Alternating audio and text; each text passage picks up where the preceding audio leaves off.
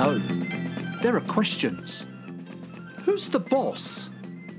Which is better, cute Meep or evil Meep? And why has this old face come back? Well, to answer the last question first, I'm here to host the Track One podcast, looking at this week's episode of New Doctor Who, The Star Beast. Hooray! Hello and welcome. I'm Si, and I'm here with Denise, Jason, and Mark tonight. Hi there. Hello. Hello. And well, we're at the start of a new era, but it's also an old era. So, to start us off, how are we feeling about RTD2? Because there's lots of things that are new, but there's lots of things that are old as well. So I think there are a few things that we can probably cover just to sort of get us started. So, how are we feeling about this? Well, I mean, I'm happy. You know, I'm very excited to see Ncuti Gatwa. But in the meantime, look at this. RTD is back. Doctor Who is on Disney Plus, so people who live outside of the UK can enjoy it in the same way. And I can only imagine that RTD, the situation with Donna must have been bugging him for years. The way he left it, I mean, the thing with Rose, you know, he left her in a parallel universe without the man she loved. He had to fix that.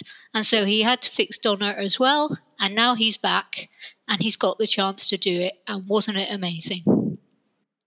It was like putting on a pair of old comfy shoes that you'd not worn for a while, or finding that really favourite T-shirt like at the bottom of the drawer that you'd not worn for ages, and you put on, and it's like that really nice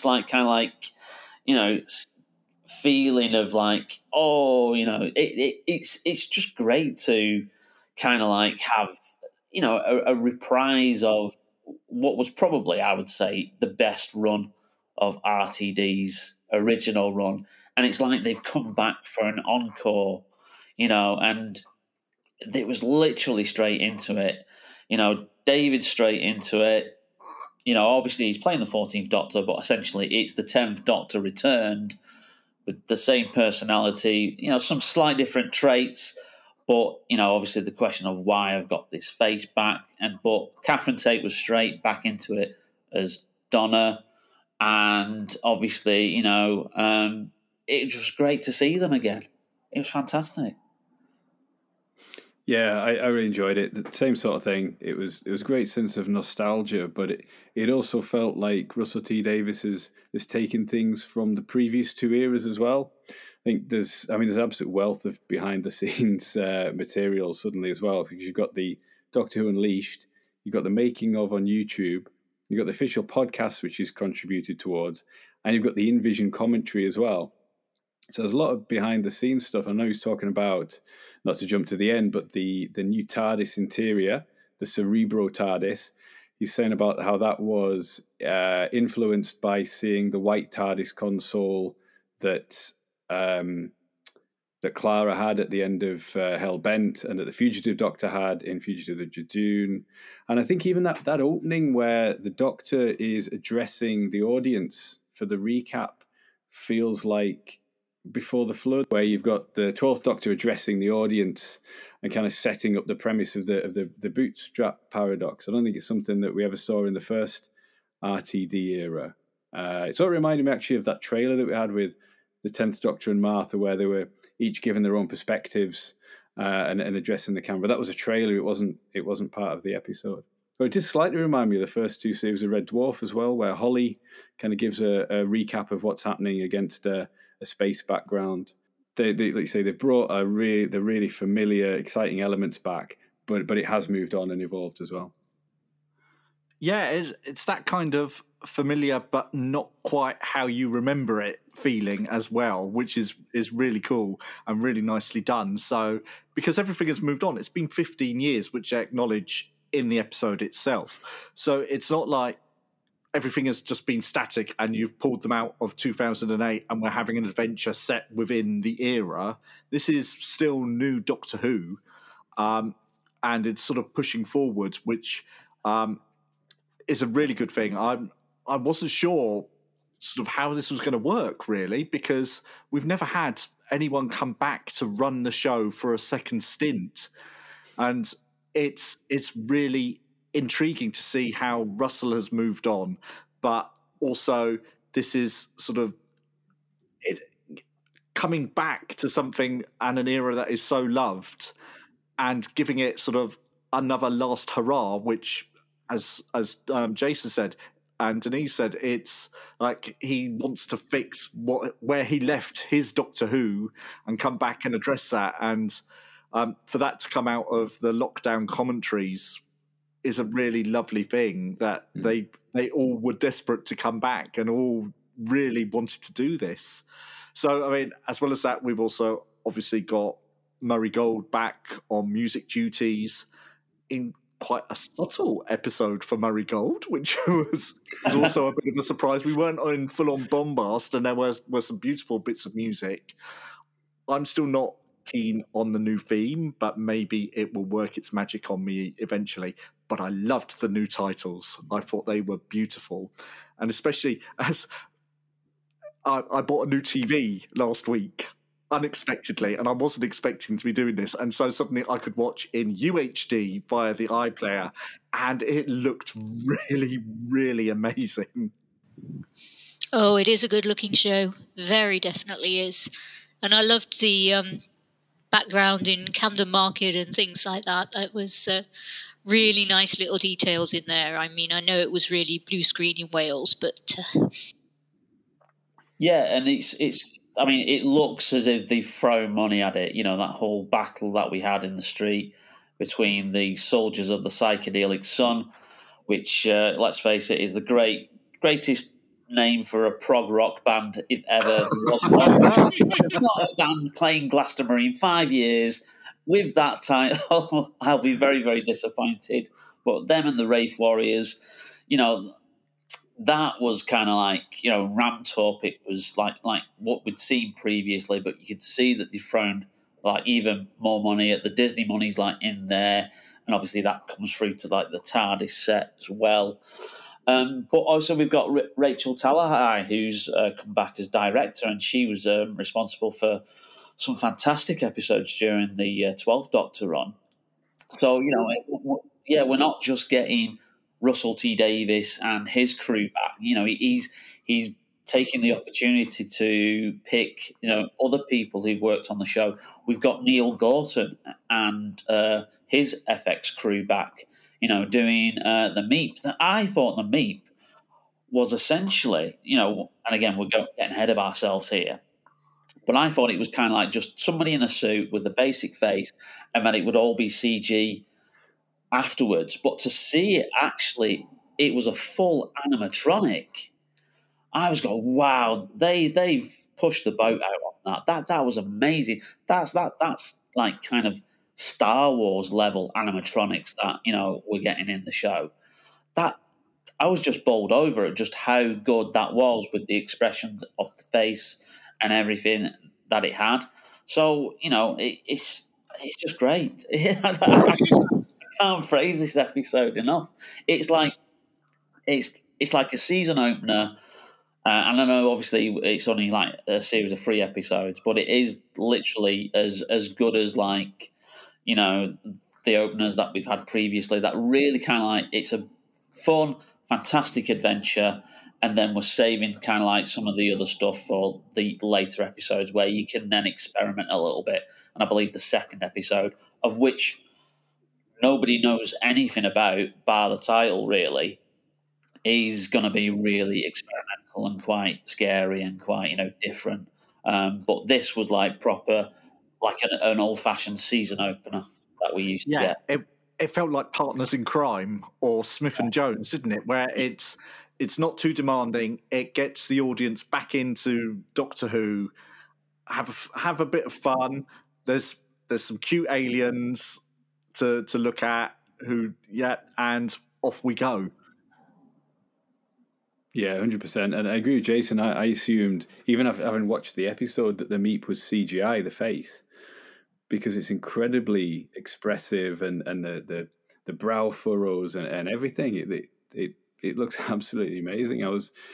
Behind the scenes, I was really shocked as well that was all done with like a remote control and somebody operating it.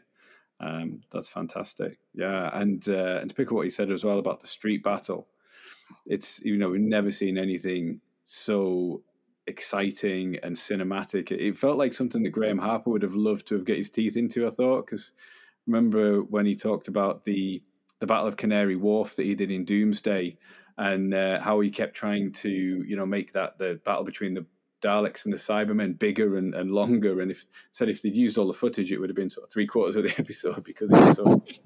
And that felt like something that if Graham Harper was back, he would have loved to have had the budget and the resources to do something that epic. And the unit as well, I think, talking about the sort of the old and the new, they've got this kind of really cool new armor, but they've still got the old Land Rovers as well, which kind of really cements it back in the old unit days, doesn't it? It's there's a lot of that type of, and obviously the whole story is from a 1970s comic strip as well. So it's all that, like say, fusion of old and new. It makes it really exciting and satisfying. Has Elon Musk bought Unit? Because they wouldn't get any funding from this current government, would they? I spent 2 hours this afternoon up in my loft trying to find my original copies of the Star Beast, just so I could reference it, and and unfortunately it was that far back that it would probably take me at least a day to kind of dig them out. But because I remember, I'm probably the oldest here. I doubt it, mate. I'm so old. Oh, I feel so young. I remember Doctor Who Weekly. I got it. I think it was every Thursday. It popped through the letterbox, and I remember obviously Pat Mills and Dave Gibbons, their strips. The first one was the Iron Legion. And then it was City of the Damned, I think, and then I think the Star Beast was the next one along, and obviously it was a great twist. I've got the my collected one here that's got all those in it. Yeah. So yeah, I remember reading those strips as a kid, absolutely loving it, and obviously, it was good because he took obviously what he needed to take to make it work on television, but there was a few plot elements that aren't in the TV adaptation that were obviously in the comic strip. The whole thing of the Wraith Warriors putting a bomb in the Doctor's stomach and that kind of thing, and that obviously probably would have bogged down the episode a bit. Or if you were doing a 2-parter, you could have included that plot point. But yeah, and I thought it was very, very good how Sharon, who is the companion who's introduced in that story in the comic strip, how kind of her role was kind of taken up by splitting kind of Donna's role and her daughter's role, Rose, and they're kind of sharing it equally. And I also, it's quite interesting, I don't know if it's deliberate with the casting of Yasmin Finney, she actually looks like Sharon does in the comic strip, and I thought that was that a clever touch? She's got the similar hairstyle and everything, so I thought those were nice little touches. And the design of the spaceship is exactly the same as it is. That was beautifully done. Yes. Yeah, one thing actually there were two things that I missed from the original comic strip. Firstly, I wanted to see the Doctor and everyone get on the bus with the Meep to escape, which would have been brilliant. But obviously the taxi, that's still form of transport, and that was brilliant with the Meep's eyes just up over the top of the seats in the taxi was wonderful. I loved that they was sitting in the front. Yeah. Sorry, the definite article, the Meep was sitting in the front. But I did miss the Meep's high chair, which was brilliant in the comic strip with its great big stilts, and it's right up high at the top of the rocket, sort of commanding everything. And I thought that would have been such a brilliant visual, but maybe that would have been one step too far. Yeah, I think there's a couple of little nods as well. In the original comic strip story, that the TARDIS lands aboard the Roth ship first, and it's all dark, and the Doctor's trying to find the light switch, and he He grabs one of the Yes. eyeballs of the Roth Warriors, and that's like Donna going for the eyeball of the Meep in the shed, isn't it? And I wondered if that was a kind of a deliberate little nod. But yeah, the thing about the bomb in his stomach, I think kind of the Roth Warriors looking so threatening and being so kind of aggressive to Grimm's probably sells that, doesn't it? The misdirection that they're the villains of the piece. Yeah, and I did like that we got Fudge as well. Yes. As well, even though it was sort of a little cameo of Rose's little friend, but that was a nice nod to the comic strip as well. So I was glad he was there for a little bit.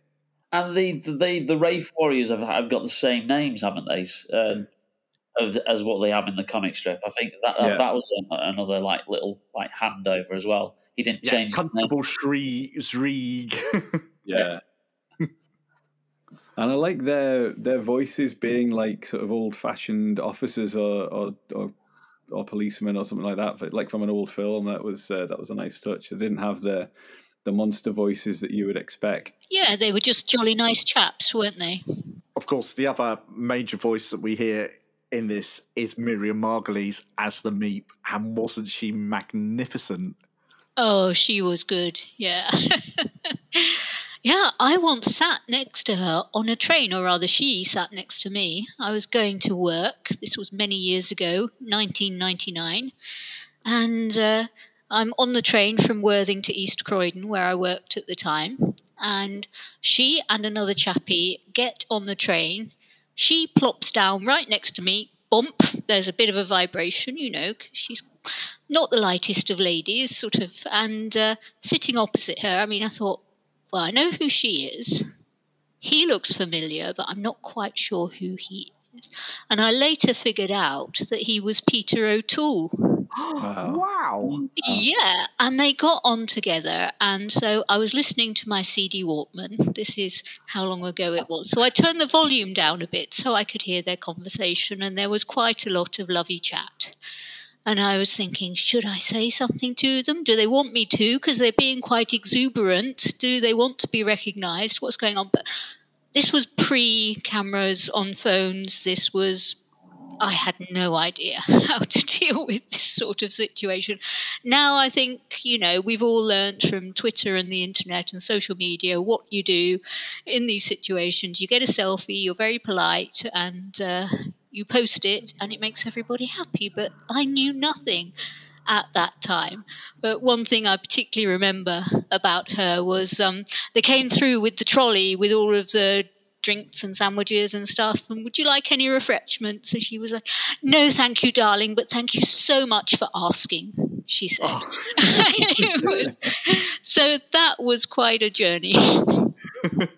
She's quite known for a colourful language as well. So was it quite a colourful conversation? Because Peter O'Toole used to be quite a colourful language. I don't remember particularly, but I'm quite a sweary lady myself, so it's just normal for me. But I don't think they were. I don't think they were very sweary, if at all.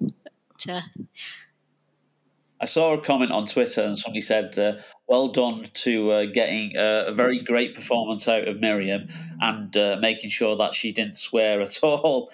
So I guess the outtakes are probably very, very interesting. Oh, I'm sure they are, and we will probably never see those.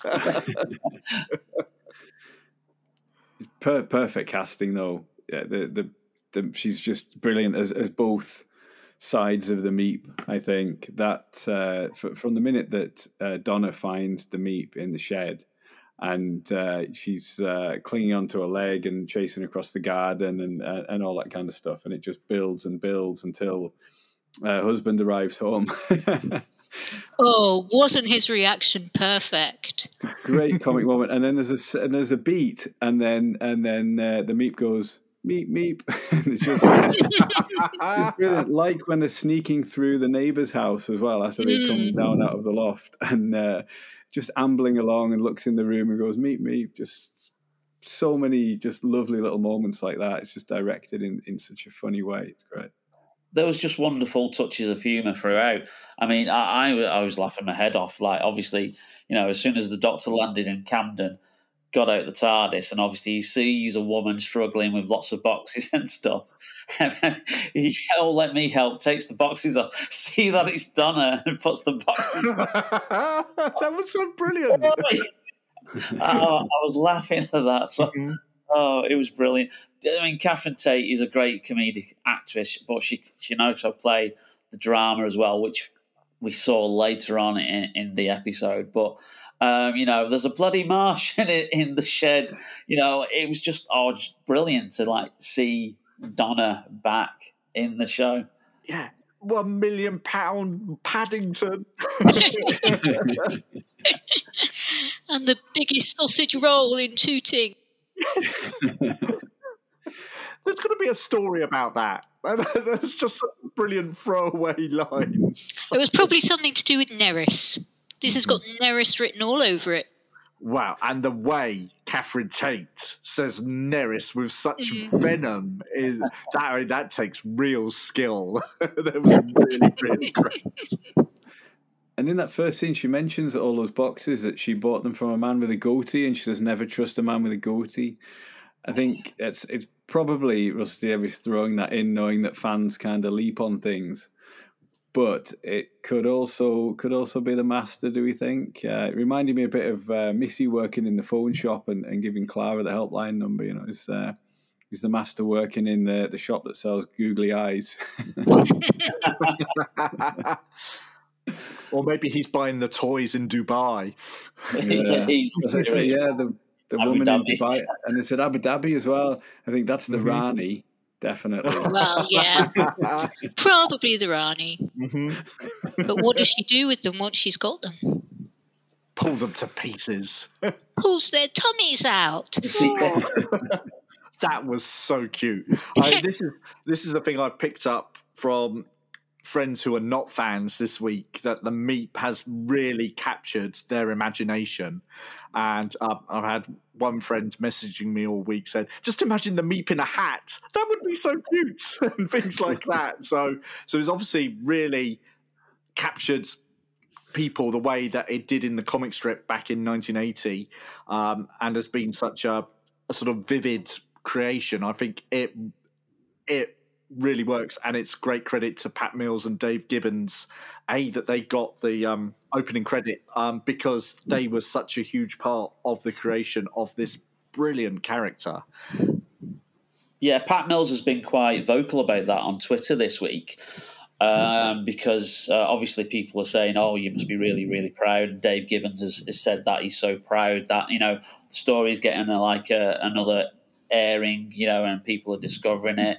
And he's saying thank you for all the kind words. But Pat Mills is kind of like saying thank you as well. But I was just saying, it's nice that the BBC have recognised us after all this time, because Panini, who own the rights to the comic strip, paid us once, and we do not get residuals. We don't get any money for all the times it's been re-released and it's been republished, dozens of times. He said, we get no extra payments whatsoever. And it was very kind that the BBC gave myself and Dave an ex gratia payment towards the rights of using the Meep and the story. So I thought that was nice, that obviously he's highlighting an issue there, and it's been an issue not just in UK comics but in US comics for the last probably 20, 25 years about the rights of characters and stuff, and how well creators get paid in the comics industry.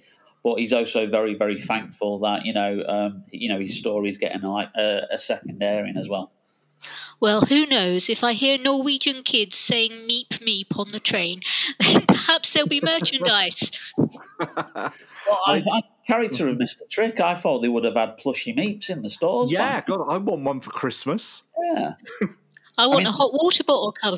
Oh, yes. The story's been filmed for a year, hasn't it? So they've had the designs, and they were quick to get out the 13th Doctor and the 14th Doctor twin pack from Power of the Doctor, which came out a couple of weeks after transmission. And it's like, come on, it was right before Christmas. Doctor Who's back. Everybody's excited. Where's the merchandise, except for a sonic screwdriver that sells out because the website crashes all the time. Oh, and the new sonic screwdriver. That does a lot of very useful things, doesn't it? Yeah. Shields. Yeah, shields and screens and... Yeah, the screens were really cool. There was some very nice special effects sequence with that. Mm. And it feels right for the character that it would have defensive settings like that as well. It's still not a weapon or anything, is it? But a force field is, it's a useful sort of defensive thing. But then also that kind of display is quite cool. It does. Yeah, the display thing I thought was a nice visual touch, because obviously previously, during like the probably 9th, 10th, and the 11th Doctor as well, they used to like do something with the Sonic and they kind of like stare at it like that and then reel off a load of exposition. Whereas now what we're actually doing is we're actually seeing that because he's bringing it up as a display. So I thought that's a nice little evolution of the prop there. Yeah, and he can actually show his companions what's going on. That's it. They used to say it was a telepathic interface, didn't they? Because there was no screen on it, but the way the Doctor used to look at it. But I think they explained in one story that it was telepathic too. Yeah, Clara was like, just think and click. That was it, wasn't it, when she was using it with Danny Pink when he was a Cyberman. Yeah, so that was like, I want one of those, and I want Cuddly Meep. Disney are pushing all my buttons. I thought Sylvie was brilliant in this episode as well. Her character's evolved, and I think you really get a sense. Well, it's really funny all the times that she keeps trying to deny that there's any aliens or spaceships. You do get the sense that for 15 years she's lived with this fear that, because everything that's happened throughout all the eras since in modern day Earth, she's probably tried to shield Donna from. Although Donna keeps missing everything, which is a thing from the 2008 series as well, wasn't it? That she'd missed Doomsday because she was scuba diving and all that kind of stuff. That she didn't see the spaceship crash. But I think you get a real sense from Sylvie that it's how hard it's been trying to sort of take care of her and not let her be exposed to anything in that way. It was a really beautiful scene, and it shows obviously the progression of the characters, that she's been struggling with that. But this is the brilliance in Russell T Davies' writing. He kind of like pairs that up with the struggle that she has with having a trans granddaughter, which I thought was excellently handled, because they have that conversation, Sylvia and Donna, in the kitchen saying, did I say the right thing? I don't know what to say. And I think that's really bringing quite a a important topic, but bringing it so down to earth, because so many people in that situation would have those similar kind of discussions. And it was so sensitively handled. And then Russell T Davies kind of like then turns it on its head, because Donna then says, you're doing brilliantly, because you have a daughter, you bring them up and you always praise them. And then she does that thing of flipping it and talking about herself and how Sylvia treated her. Don't you, Mum? Because obviously Sylvia was never that kind of like supportive, that when we saw like her previously, she was always quite critical of Donna. So I thought that scene was beautifully played between the two actors. And obviously it was just really kind of like, bringing a topic into the show and just dealing with it so well. Yeah, I thought Jacqueline King was absolutely superb in this episode. She was so brilliant, and she played the sort of emotional scenes really well, but she also played the comedy brilliantly. So when she's trying to hide the Meep or hide the Doctor from Donna and all of that, and obviously she finally gets to slap him as well, like all the other Russell T Davies mums have done, and David Tennant's reaction to that was also really, really brilliant. And just her, she says furiously when she spots him at the door, is all of that is absolutely brilliant. And I was so glad to see her back. It was really lovely to see that. But also to like with Donna, 15 years of backstory filled in very economically, and the characters evolved. It's not just bringing back someone from the past doing what they've done before. This is a new Sylvia Noble, who's had 15 years of life. Although she doesn't look that much older than she did. She done looks remarkably amazing, well. she? Yeah. She uses the same skin cream that Paul McGann uses. I've got to get me some of that. It's probably from Metabellis 4 or something. But I don't know. But, yeah, I mean, they say 15 years. Bloody hell, everybody is looking really good. I mean, David Tennant's hair has gone a bit mad. But, I mean, that quiff. That's incredible quiffage. Definitely. The bit with Wilf, I did for a second wonder if, they hadn't managed to film everything they wanted to with Bernard Cribbins, and this was the way of writing him out. And the way that David Tennant did that scene as well, reacting when he thought that Wilf had died, was really powerful. I thought that was a really nice little acting moment just in a few seconds. Yeah, like you, Mark, I was completely convinced that maybe they decided not to use the footage or anything or whatever, and that they were killing him off screen, and then to turn that round was brilliant. And then Sylvia gets the upper hand at that moment as well, which is great. Yeah, I mean, they obviously do need to acknowledge that Bernard Cribbins has passed away at some point during these 3 episodes, and I guess that's a strong way of doing it. But then they do get to see him, so I mean, I think they will use the footage somehow. Yeah. I think, obviously, from what we know, they filmed a day with Bernard before he got poorly, and then they filmed with a stand-in who was dressed as Wilf in the wheelchair as well. And somebody said, well, that footage was supposed to be from the Star Beast because it was filmed around Camden in the same area. But on a group that I kind of contribute, somebody had actually done a comparison and said, well, actually, the TARDIS is in a different spot, so that footage must be from the Giggle. So it's like, oh, right, okay. So hopefully we'll get to see a little scene with Bernard, as a final goodbye in the Giggle, hopefully. And I do get the feeling that he probably would have been in the Star Beast as well. But obviously, given the circumstances of what, sadly happened, they probably then decided to reshoot it and then add that scene in there as well. So however they do it, even if they can't use the footage or just that kind of like acknowledgement of the character, I think is enough, and perhaps like a dedication at the end of the 3 specials to say, in memory of Bernard Cribbins. I think that's enough. But hopefully we will see him. Yeah. I'm really, really hoping that, fingers crossed, that we will see him one last glorious time. I did like that UNIT has an old people's home. Do you think all the old companions end up there eventually in their lovely little very cheap flats? Yeah. The way things are going, there will be episodes taking place there, I'm pretty sure.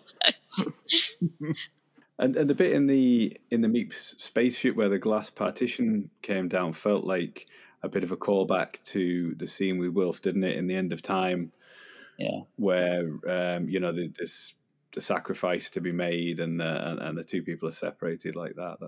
That felt like another nod to that character, I thought. Yeah, and the Doctor railing against why me thing sort of very much echoed that scene, I thought. Yeah, it's kind of like very much, it's more or less exactly the same reaction to what the 10th Doctor had when he, hears the 4 knocks and then turns around and sees that it's Wilf, stuck in the whatever it was, that that compartment thing. But yeah, I thought that was very, very well handled. And obviously then Donna, saying, look, we need to save my daughter, we need to save my family, we need to save the 9 million people in London. And then the 14th Doctor basically saying, no, it's going to kill you if we do this, and accepting her fate. And I thought that was really well acted, again, by, the 2 stars of the show. And, then the 14th Doctor then starts just saying these random words, and then you realise what he's doing. He's kind of like, it's a code that he's implanted in Donna to then release, the Dr. Donna side of the meta crisis.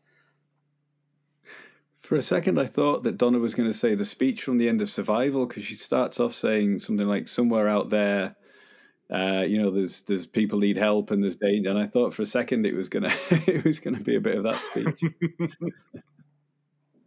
Well, her coffee never gets cold, so No, she never holds on to it for long enough to. I did also have a moment where I thought, well, maybe he's actually killed Donna off, and has he done this? And it was very well played that we don't see her move for a little while, and then she just springs up, and it's brilliant. I read something on Twitter. Someone has a theory that the Doctor actually has a kill sequence for all of his companions, so he can just finish any of them off at any time he chooses. There's a couple of new characters as well. Obviously, the main one is Shirley, but also the newsreader is Matt Green, who I really like on Twitter. He does a lot of really satirical comedy. It kind of reminded me of the way that Suze Kempner was cast as Doom, and does a lot of that kind of satire, against the government. And Matt Green does as well. He's brilliant. So it's great to see those kind of people getting a bit of a break. And it would be nice if he was like the new Trinity Wells or something like that. I thought if he keeps reporting on things that are happening in the Doctor universe and maybe keeps getting bundled away by UNIT or whatever, any aliens that are around. Yeah, I thought that was a nice bit of comedy as well, where he's just sort of pulled into the back of a van and and the screen sort of goes off. I thought that was really good. And UNIT being efficient, which is very unusual. What do we make of the 56 scientific advisor of UNIT? The wonderful Ruth Madeley. Well, I liked her, and I like her wheelchair, and I love the line. You're armed. We all are. It's like, okay, every wheelchair user has got concealed weaponry in their wheelchairs. That would be very cool. I thought she was excellent. She was really good, and the character was really intriguing.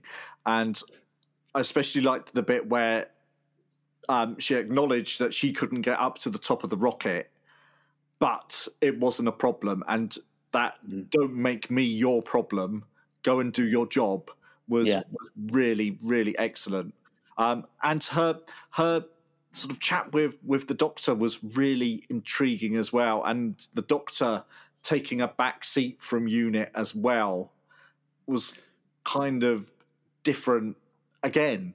So it was we've got this, off you pop. I mean, fantastic.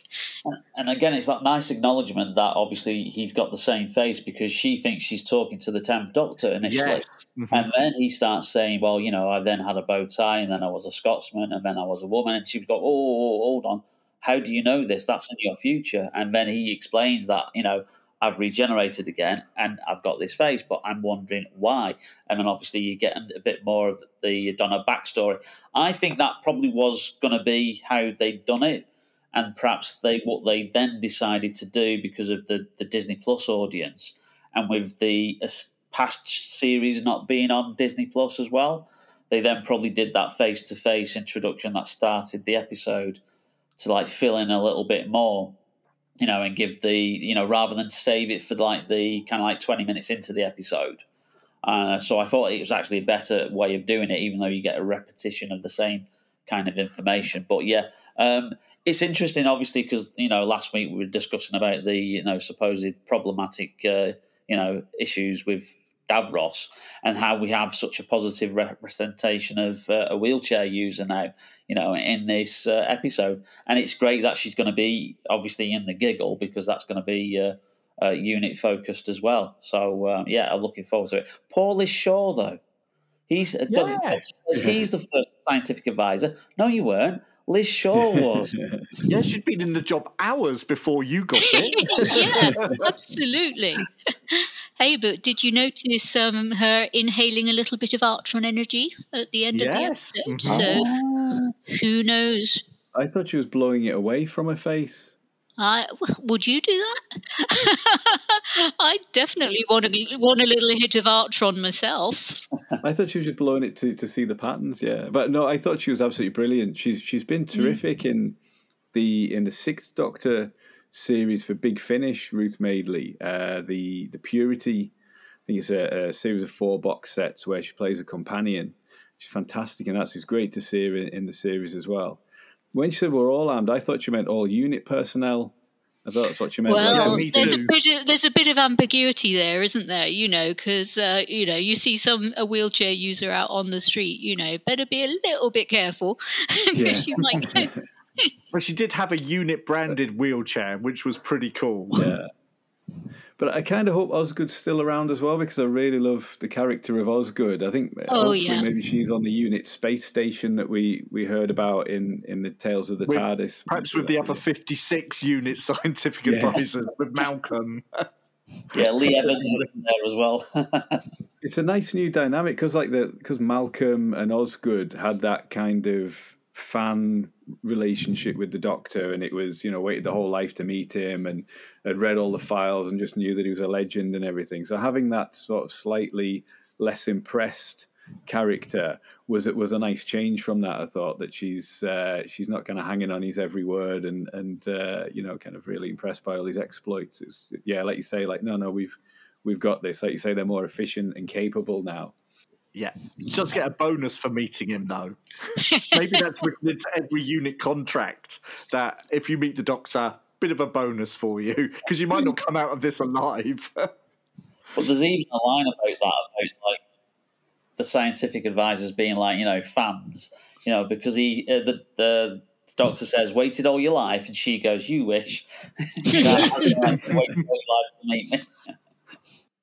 But yeah, if we are going to get the unit spin-off that's rumoured, she'd be a great addition to that, along with I suppose Kate and potentially Tegan and Ace, who are unit operatives now, and maybe Mel as well, that we know is coming back. It's potentially going to be a fantastic cast if that series does go ahead.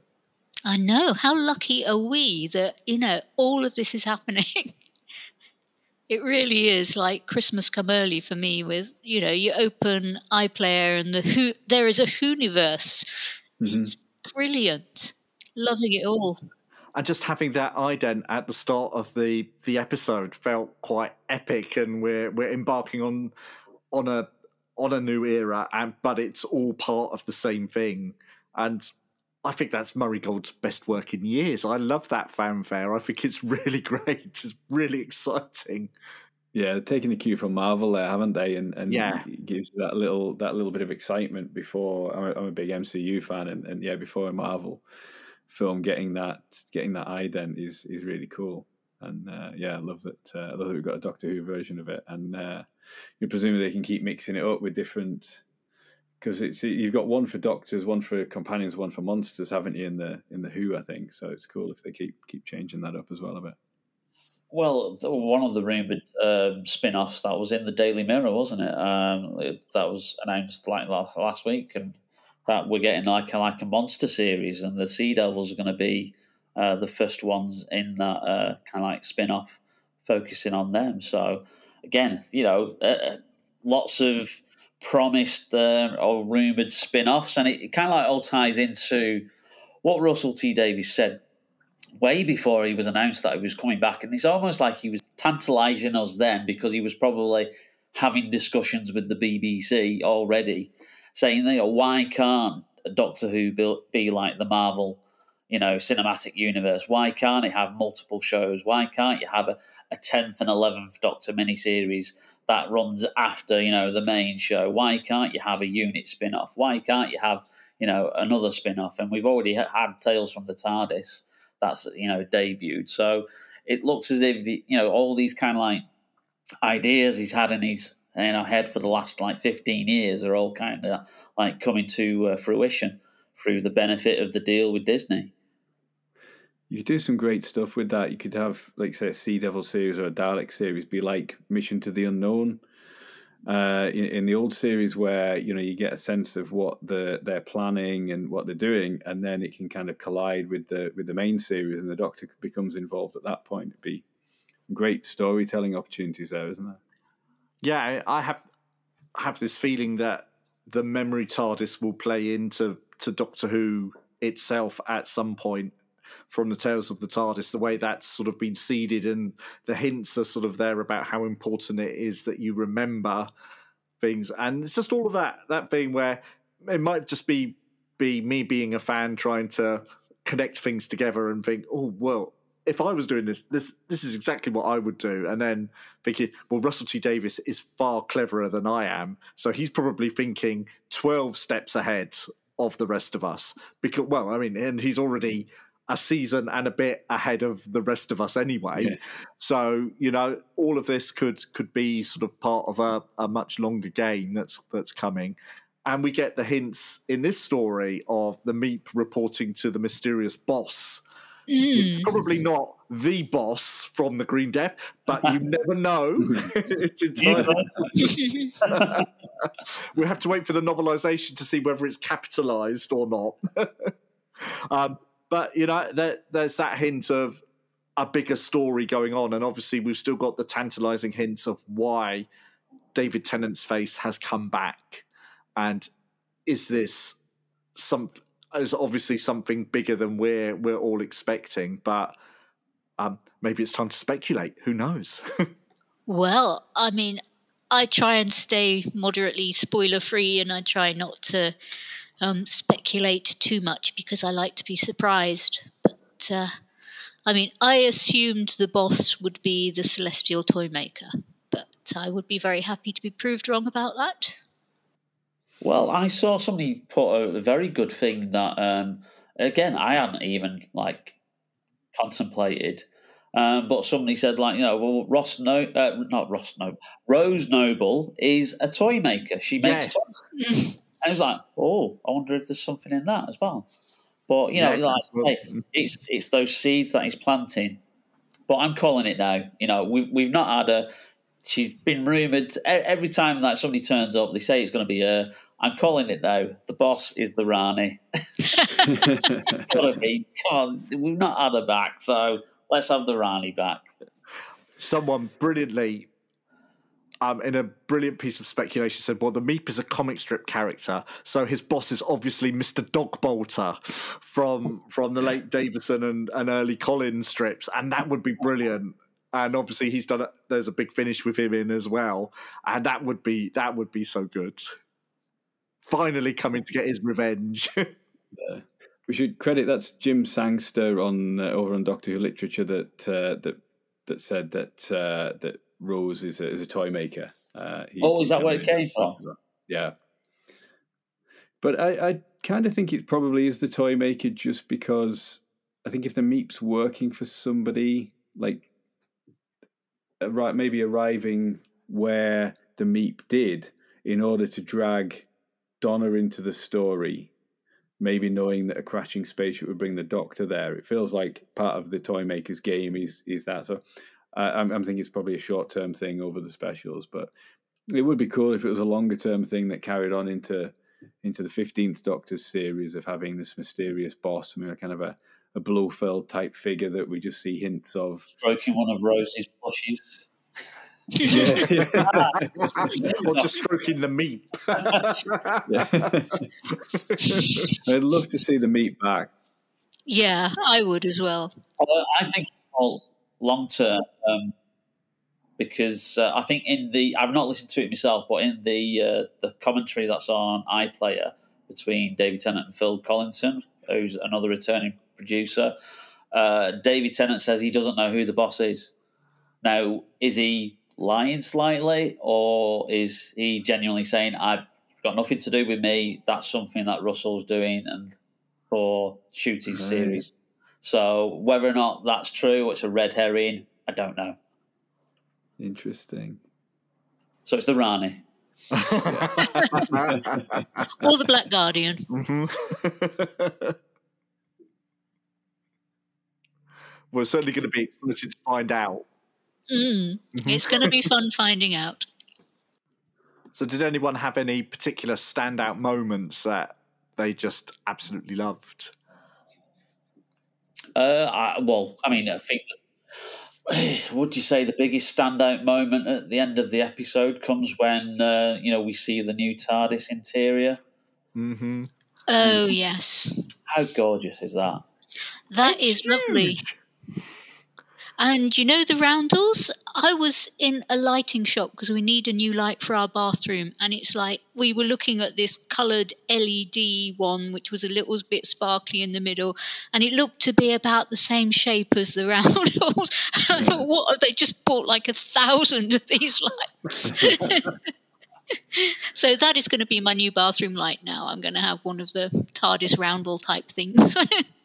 Apparently, I read somewhere there's 800 of them. Okay. As it goes all around, 800 roundels that all light up. So that's costing a bit of cash. Well, they're 2,000 kroner each in Norway, so that's about 160 quid, I guess. Well, there we go. That's where all the Disney money has gone then. Well, yes. And the batteries for the remote controls, so you can change the colours. But I mean, that set's just magnificent. And there was so much speculation after the episode about how much was CGI, how is it all real? And to have it sort of listening to the commentary this evening where they said it's all real, it's a really huge fixed set, is just amazing. But apparently the doors don't open into the other bits. Yeah, so if they later decide that they want to do an interior bit of the TARDIS, then they're going to have to figure out a way of doing that as a special effect. But yeah, the doors do not apparently open. So you have to build an extension. I think it looks amazing. Needs a hat stand. Yeah, that was definitely missing. He hasn't got anywhere to hang his jacket. Somewhere to sit. But I also read somewhere else, someone said, well, K9 could come back. He'd have a brilliant time scooting around that. But I think maybe the coffee machine has to go. It's a health and safety nightmare. And the effect of the coffee as well. I mean, bloody hell, you spill coffee on your computer, you don't burn your house down, do you? Unless you're very unlucky. As soon as they get to it, they set fire like a brand new console room. I mean, is she Donna Noble or is she Frank Spencer? I mean, that was something Phil Collinson said. He got the script and rung Russell up and said, no, he said, how can you do, we've just paid for this new set and you're blowing it up immediately in a really big way. He said, what are you doing to us? The TARDIS is very forgiving. Luckily. It's such a huge set, so it's obviously going to be, they've built it to last and it's going to be there as a standing set. So, and it's so spacious that you've just probably going to, I feel it's going to probably turn out to be like Matt Smith's second console room, which then was inherited by Peter Capaldi, and then they kept adding to it. You know, they added the book stands, and then they added more kind of like lighting and roundels. And I think obviously when Shooty takes over, I think you're probably going to see like more stuff, perhaps even a hat stand will like go in there, and perhaps like, you know, there'll be a comfy chair or something. It gives you scope for each Doctor to mould it to their personality. That's really cool. And to go back to what you were saying, Si, about this sort of standout moments, the battle on the street, I thought was phenomenal. As I said before, and I like the way the Doctor is sneaking through the different lofts of the houses on there. Yes, I felt like this incarnation is quite sneaky when he sneaks into the ironworks, and then he gets in the unit truck that takes him back to Donner's Road and things. And I wonder if that's something that's going to be a feature of this incarnation, and we might continue through the other specials, that he's quite kind of surreptitious like that. Yeah, he just sort of wanders around, not attracting any attention to himself. I wonder whether that's sort of part of his having this face back has made him a bit wary of being out and about and being seen a little bit more, perhaps, than the normal, particularly as Because he doesn't start like that, because he comes out of the TARDIS and he's sort of dancing around the street almost and enjoying himself. But as soon as he sees Donna, it's like he becomes a bit more wary about all of this, and the coincidence feels like it's a bit too much for him, and maybe he just wants to take a bit of a backseat because he's not sure what's happening here. And there's obviously, he is worried about having this face back, and it's a mystery for him. I think people recognize him from the Olympics as well and want selfies with him. There's that line about, obviously he doesn't believe in destiny, but if there is such a thing, then obviously it's heading for Donna Noble. So I don't think we've seen like the full story, even though like the meta-crisis element has been brilliantly solved. I mean, because obviously, when we watched The Stolen Earth and Journey's End, and I watched that earlier, the day of broadcast on the Saturday, just to have a bit of a run up. I did a few episodes from Series 4. You kind of think, well, that's it for Donna. That's the end, because if she remembers, her head will explode with Time Lord energy and she dies, And again, it speaks out to the cleverness of Russell T Davies, of that he came up with such a, now that you've seen it, it's such a simple explanation that because Donna's had a daughter, it split the meta-crisis, and then obviously it negates kind of like the element of it killing Donna, when it's like reignited, because it's now been passed along to her daughter. So, it's such a clever solution, and I wouldn't have thought about that, in a million years. So, again, it's like, this episode is so full of, lots of different highlights and stuff, but again, I think it just comes down to the writing, and not to like dwell on, the past, but it's refreshing that, I wasn't a fan of Chris Chibnall's kind of like writing, even when he wasn't showrunning the show. But it's refreshing to see kind of like, Doctor Who a bit more kind of like upbeat, exciting, fast paced, and kind of like as it was, but still with a new kind of like tint, angle to it. I thought the line about "I don't believe in destiny" was interesting. When the last thing that Russell T Davies did, and how we saw the 10th Doctor out, was that prophecy, was that he will knock 4 times, and that was taken very seriously. And the Doctor kind of knew that he was going to die. He said to Wilf, "I'm going to die," and somebody's going to knock 4 times. For him to now say, "I don't believe in destiny," I thought that was an interesting twist, and whether that's just a change in this incarnation's character, or it's. Or what's happened in the last few regenerations to make him feel that way. It's that's something to think about. I mean, obviously everything Peter Capaldi went through in Hellbent and Heaven Sent, and all the rest of it. Yeah, and maybe it's something to do with the timeless children and sort of being that weight. Maybe Russell has said that he's going to acknowledge that as well. So it could be sort of that weight of that revelation sort of coming back and saying, I don't believe in destiny because my destiny was predetermined. I created the Time Lords or whatever. You never know. Mm-hmm. Yeah. I mean, he did a little, there was a little Easter egg to the Flux, wasn't there, in amongst Rosie's toys that she makes. You had a carve an Easter one that she did. So I thought that was a nice little thing, because obviously that his race was all assigned to an individual human. So I just wonder how on earth Donna missed that one. I'll never know. Maybe she was the one human who didn't have a dog assigned to her. I suppose the others never made it, though, did they? They just stayed in orbit. They created a shield, didn't they? So they never actually got to meet their bonded human.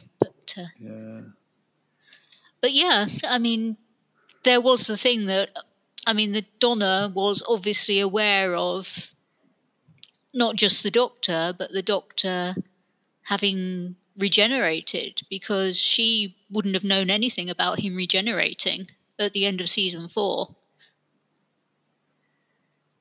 No, that's true. Yeah, So, right. you know, she must have been, why are you wearing this face again? She must know somehow about the other regenerations that have happened in the meantime. Yeah, maybe that's a psychic Dr. Donna thing. Yeah. Yeah, because, you know, even though it was supposed to be 100% buried, clearly it wasn't, because she gave her money away, Yeah. and she called her daughter Rose, and all the rest. Or her daughter chose the name Rose, of course. But in that opening monologue, she says she keeps having these dreams, and as she's saying that, you see the flashbacks to series 4, and she says, you know, the dreams are increasing and they're getting like more and more. So it's almost as if, kind of like, her dreams were becoming more like, you know, frequent, and that's tied itself into the 14th Doctor, you know, meeting Donna again. So is there like, you know, she was getting the information from somewhere. Yeah, so is this going to tie into the Toymaker being back? Is he kind of like pulling the strings of bringing Donna and the Doctor back together for some ultimate, you know, ulterior motive? Yeah, and obviously she had that moment of realizing who he was when they were in the lift together, and she leaves, and when Sylvia says she's recognized him. Yeah, she's called him the Doctor. Yeah. And that moment of horror on Sylvia's face at that moment was another great moment from Jacqueline King. It's nice the way that builds, isn't it? Because when they're in the van and she talks about giving away the lottery winning, she says something like, it's something like he would do. And she says it without realizing what she said. And then, like you say, she says, the Doctor needs my help. And Sylvia goes, oh yeah, she's calling him the Doctor. So it's that gradual realization. It's really well done. He's good, this Russell T Davies. I hope he stays for a while. Yeah, he's got a bright future ahead of him. He's a very clever young man. Yeah. We'll have him back. And, you know, it is quite nice having him back and seeing him interviewed on Doctor Who Unleashed, and as enthusiastic about the show as he's always been. Mm-hmm. And that's just a real joy. We've missed the words hooray and marvellous far too much.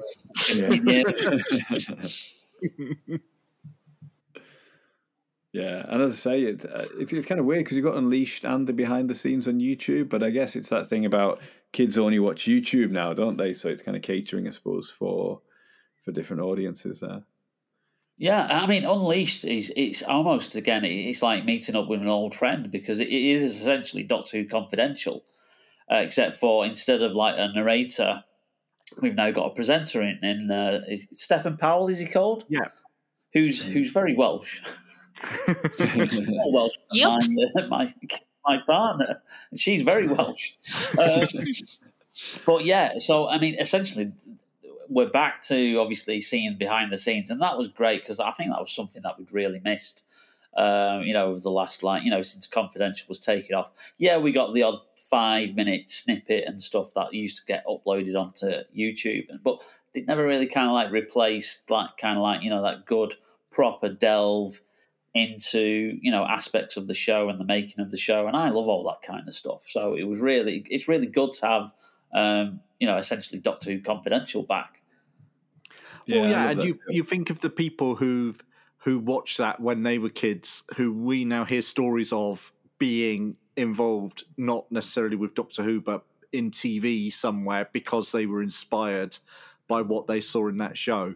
And Russell knows this. Russell knows that you've got to get, in the same way he was inspired by reading about the making of Doctor Who in the books and things like that he knew he wanted to write for TV.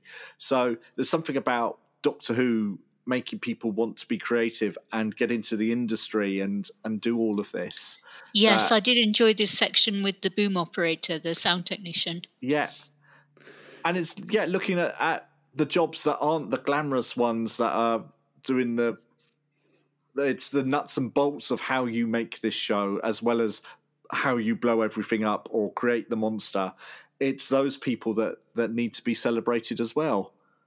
And one thing I did notice very much, and I think this is because it's a co-production, the end credits were long, and he made and they're slow, so that you could read who made the show and what all the jobs were, and it's longer than your standard BBC end credits. So because they could get away with that because it's a co-production, so they could do what they like, and the BBC have no choice but to show it how it's made. Right. Well, it could be worse, couldn't it? Mm-hmm. I mean, some of the Marvel universe TV series things, the credits are in like 12 languages as well, aren't they? Yeah. But that's something that Toby Haydock talked about on his recent BBC 4 Extra, and if you've heard that A to Z of being a Yeah, Doctor that Who was surviving, brilliant. Well done, Toby. Oh, if you're thanks for listening. reminding me. I need to get on that one. It's really nice, but I think that's one of the things he talks about on there is, as a kid, poring over the credits, and he says about how TV credits used to be slow enough that you could read them, and then, you know, you'd want to know about these roles like Best Boy and Key Grip and everything. And like you said, that was really nice on the Unleashed, the bit with the boom operator, and also how she got into that. So it is making it that bit more or less mysterious and more accessible for kids who do want to get into TV production. So, Mind you, you watch a classic Doctor Who and the credits is like it's one person or maybe two people doing each thing, isn't it? So it's all very simple. Well, yeah, I mean, it's great because I like them because it kind of like touches back to that thing when, you know, back in the day when if a big blockbuster film used to come out, you used to have an hour-long special. Yes. In kind of making the film. I remember the making of Star Wars, like, you know, airing on ITV, prime time, 7:30. It's like, you won't get a documentary like that airing, like, you know, in this day and age. But, you know, and you barely get that on the Blu-rays or DVD releases anymore. Yeah, on the making of Superman and all those kind of like, you know, things that they used to get aired and then they like couldn't get repeated like every like summer holidays and stuff. And it's kind of like it always gave you a fascinating look behind the scenes. And I just think Unleashed, is again that you know transition, that continuation of that. And like you say, if it spurs people on to get interested in how to get into the industry. Or to be more creative, or to come up with you know their own stories, etc., and all the rest of it. You know, then you know I think it's such a great kind of thing to have associated with the show. Track 1, repeat. Can you hear me? Over. I think I've run out of superlatives. Yeah, I don't think I've got anything more to say other than I really, really enjoyed it. You say it was brilliant. Yeah. Mm-hmm. Yes, we're happy campers, I think it's fair to say. Happy bunnies, happy campers, happy little meeps. Mm-hmm. I got to watch it with a couple of Doctor Who fans, which is always a joy as well. And the excitement at various different bits was just, wow, oh, look at this, oh, this is amazing. David stayed awake the whole way through. Well, there we go. You can't get higher praise than that. Even my other half, she said it was good, you know, and she doesn't really... she's not really that big a fan of the show, but she sat there and watched the full episode. And even my 13-year-old, who I've tried to get him into Doctor Who, you know, he's got into everything else that you know I kind of like and stuff. But Doctor Who's always been that one that you know slipped through the net. Even he said he was good. There we go. Mm-hmm. Well, my mum has gone one better, and she started watching from the start on iPlayer. Oh, and reached big 2 of the respect for your Cybermen mum. this weekend. Wow. Well, are we going to get her on the podcast? We should do. That's the first story she remembers watching as a kid, and so she was just like, I got to this one and she said, and then I remembered which one this was and how we were all terrified by it. So she said, it was only because I mentioned that it was all on iPlayer, and she said, oh, well, she said, I might dip into that. And before I know it, weeks later, she'd got through the whole William Hartnell era. Oh, I That's mean, that nice. is brilliant. Yeah. I mean, my mum didn't have a lot of time for Doctor Who, although she did watch the Jodie Whittaker first season. She sort of actively decided to watch that. Mm-hmm. But she did get me into science fiction. She used to let me stay up late at night if there was a Quatermass on, and she got me into Hammer House of Horror and things like that as well. And she always knew that if she left me in front of Doctor Who or Star Trek, I would be perfectly well behaved and engrossed, and she could get on and do other stuff. But yeah, it's great. Big respect to your mum. Long may it continue. She's absolutely put me to shame, Si, because I was going to do a 60th anniversary rewatch, and I started in January. I watched An Unearthly Child for Doctor Who literature. Yeah. And the Daleks for Trap One when we did the illustrated book of it. And then I was like, I'll carry on. And the day before the Star Beast aired, I finished the Time Meddler. So it's not gone very well. I started my rewatch from the start on 1st of January this year with An Adventure in Space and Time. And I've just watched the first 2 episodes of The Seeds of Doom. So I guess I'm doing not too right. bad. No, well, I did have a month off work sick as well, so that helped. I like Pete's approach of watching one episode every 23rd of November. Which is brilliant. Well, that's our podcast on the Star Beast. Thank you very much for listening to us. You can find all our previous episodes at trap1.podbean.com or wherever you get your podcasts. Join us next time when Si will be leading a panel on the Wild Blue Yonder. Hopefully you'll join us then. Thanks very much. Goodbye. Goodbye. Bye. Goodbye.